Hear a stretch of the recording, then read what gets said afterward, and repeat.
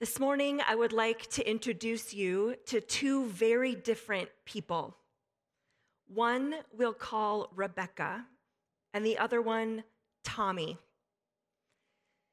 To be honest, I don't actually know a whole lot about either one of them, but I want to use what I do know to paint a picture around the hymn that we are considering this morning.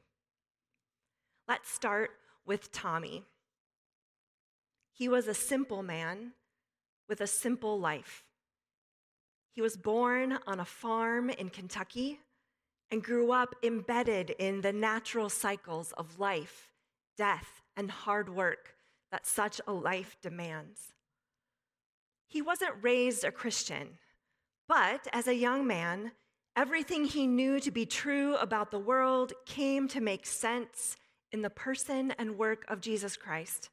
And he experienced a life-transforming conversion at a revival in a nearby town.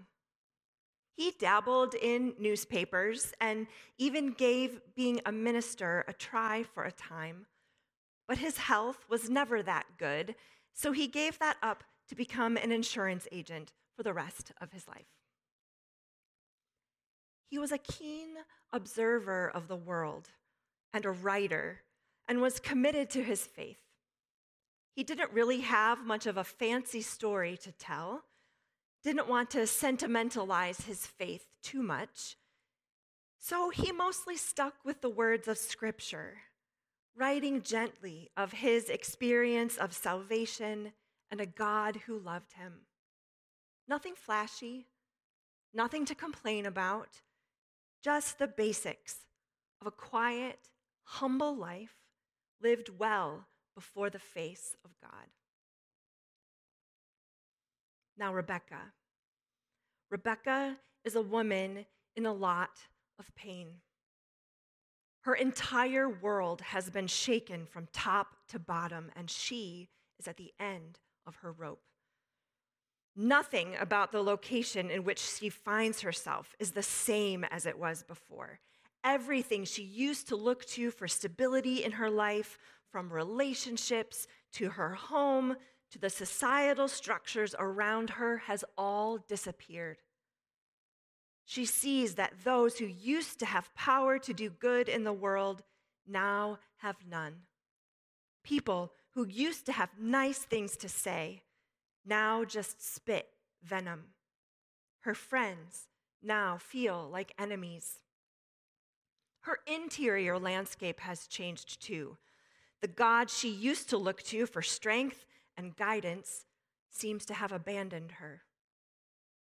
As she experiences God's absence, she wonders if she has completely misunderstood who God is and what God has to offer her in the midst of her pain. Anguish has managed to make its way down into the very core of her being, and she is beside herself with grief. Where she used to dig deep for comfort, she now finds only despair. Where she used to feel grounded in her own sense of self, she now feels completely shoved out to sea. Everything has changed. Nothing has stayed the same. Rebecca is not a real person, but she is the story told in the book of Lamentations personified. Perhaps it's been a while since you've read this book, tucked away in the Old Testament between the prophets Jeremiah and Ezekiel. The anguish chronicled here in vivid detail is palpable. This is a writer familiar with suffering and acquainted with grief, and there is just no way they can keep it inside anymore. Listen to these verses from chapter 3. I am one who has seen affliction under the rod of God's wrath. He has driven and brought me into darkness without any light. Against me alone he turns his hand again and again all day long. He has made my flesh and my skin waste away and broken my bones. He has besieged and enveloped me with bitterness and tribulation. He has made me sit in darkness like the dead of long ago. He has walled me about so that I cannot escape. He has put heavy chains on me. Though I call and cry for help, he shuts out my prayer. He has blocked my ways with hewn stones. He has made my paths crooked. He is like a bear lying in wait for me, a lion in hiding. He has led me off my way and tore me to pieces. He has made me desolate. He bent his bow and set me as a mark for his arrow.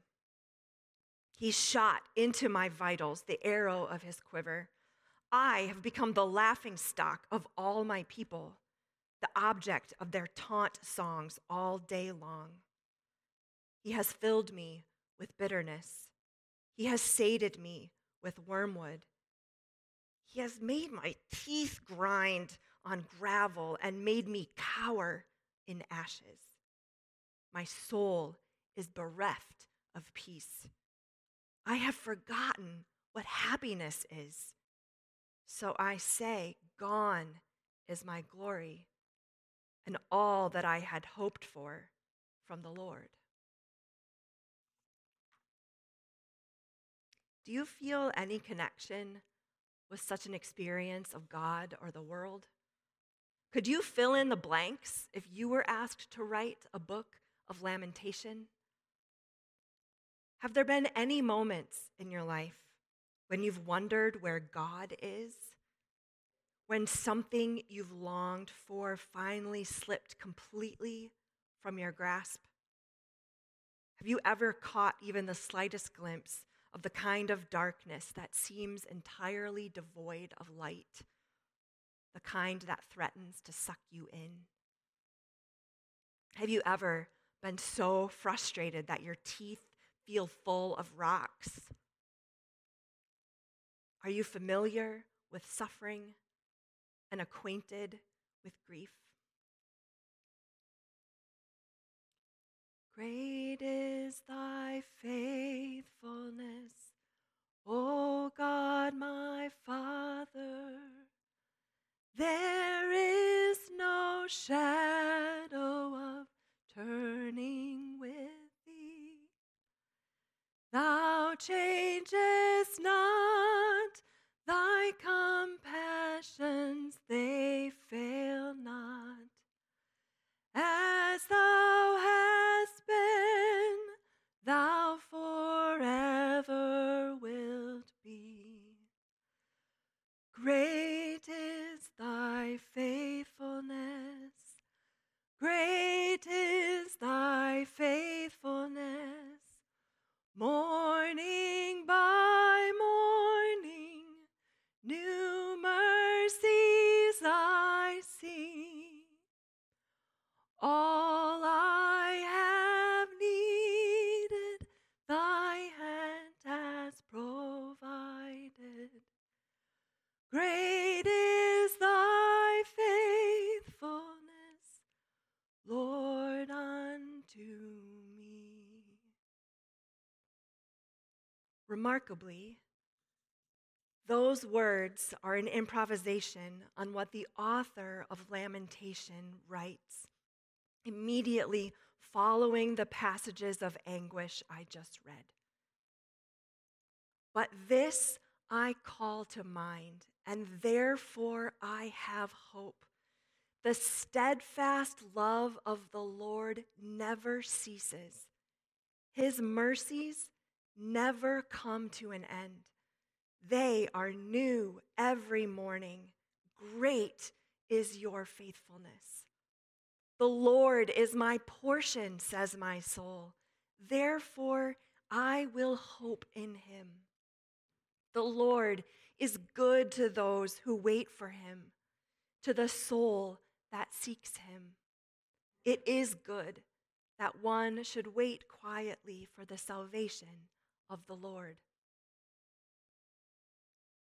Isn't it amazing that one in such deep anguish who feels so far away from God can write and declare such a thing? How did they do that? How do we do that? Dig down that much deeper into ourselves to find something that is even more true, more real than the despair and devastation all around. I've had to do that once or twice myself, and I still don't quite understand how it happened. But here we have it in black and white, the most spectacular testimony of the love of a steadfast and faithful God. And we have the same strong and sure testimony in the words of Thomas Chisholm, or Tommy, as I called him earlier, the writer of our hymn for today, "Great is thy faithfulness."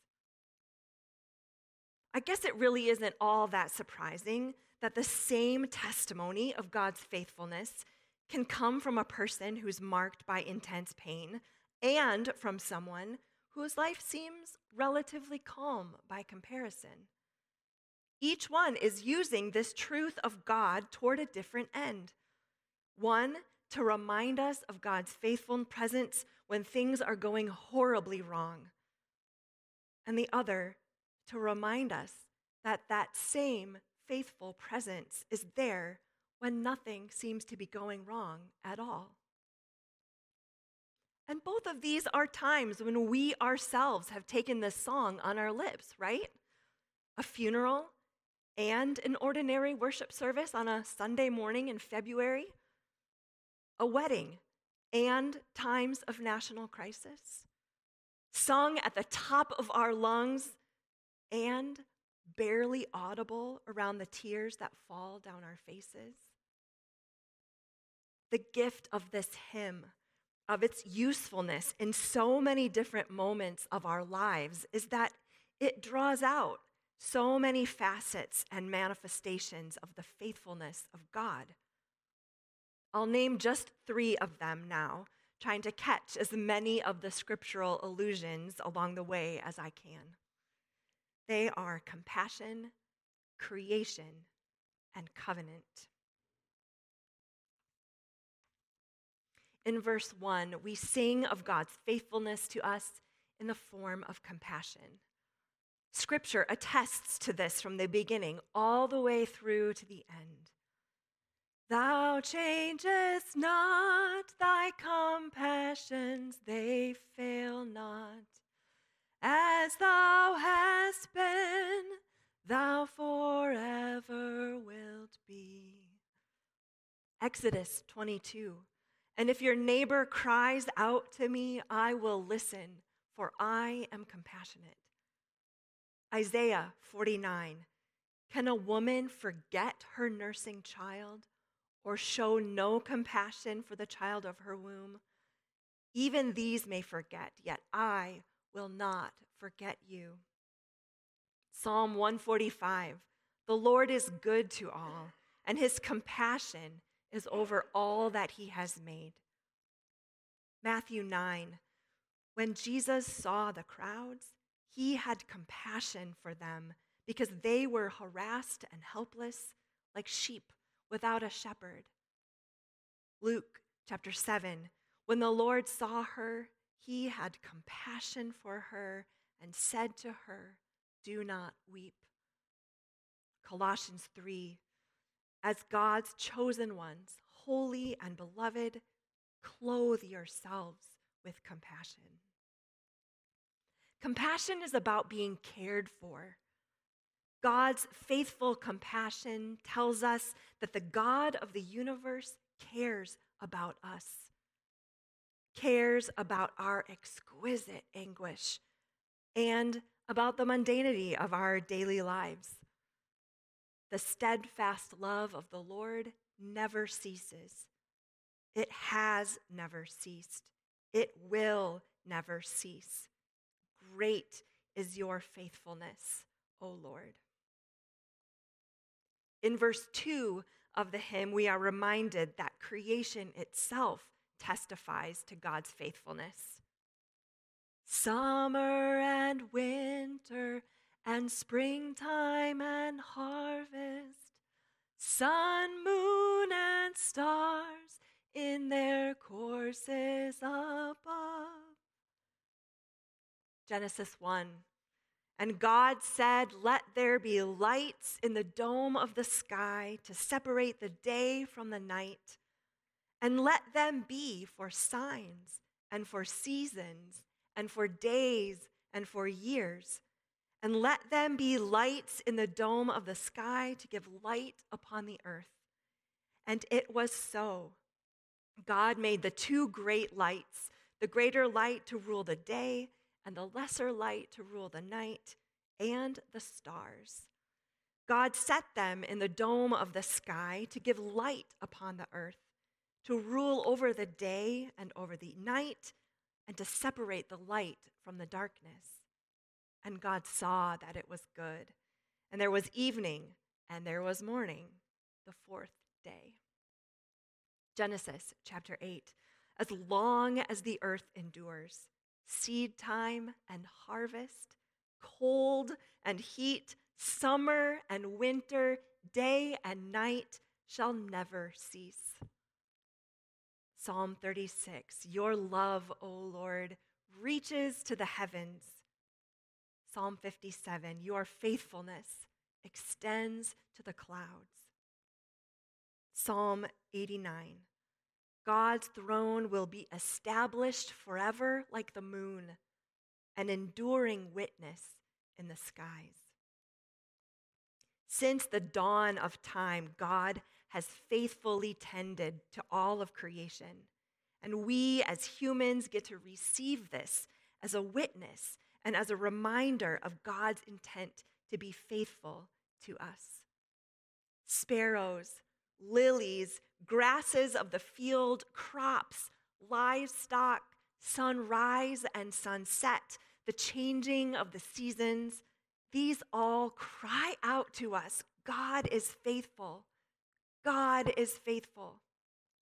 Morning by morning, new mercies we see. Great is your faithfulness, O Lord. Finally, in verse 3, we are reminded of God's faithful covenant. Pardon for sin and a peace that endureth, thine own dear presence to cheer and to guide.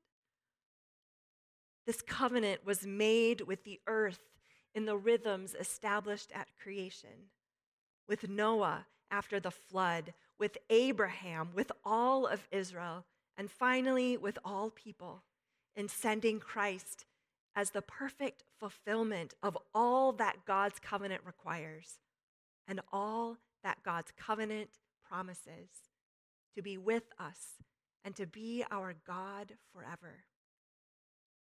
Genesis chapter 9.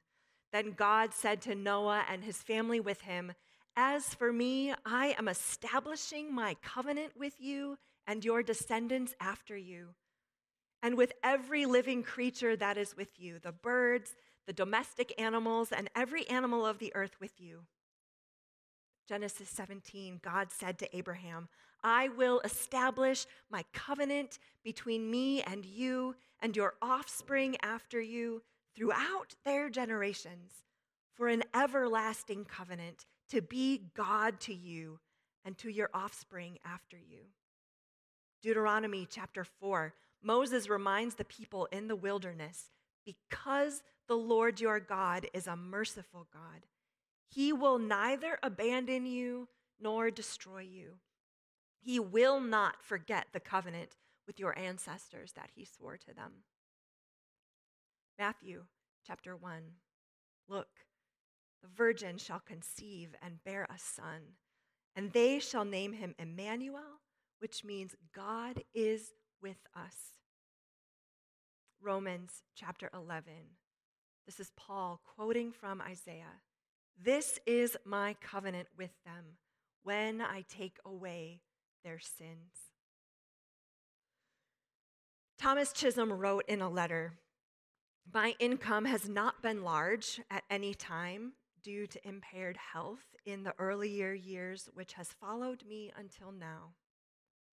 Although I must not fail to record here the unfailing faithfulness of a covenant keeping God, and that He has given me many wonderful displays of His providing care, for which I am filled with astonishing gratefulness. When we sing this hymn, regardless of the circumstances in which we do so, we join its author in not failing to record the unfailing faithfulness of a covenant-keeping God and all His wonderful displays of His providing care. In times of great despair and anguish, and in times of great joy and praise, in times of unimaginable complexity, and in times of the sweetest simplicity, out in creation or sitting at a desk, may these words of testimony be always on our lips. Great is your faithfulness. In the name of the Father, the Son, and the Holy Spirit. Amen.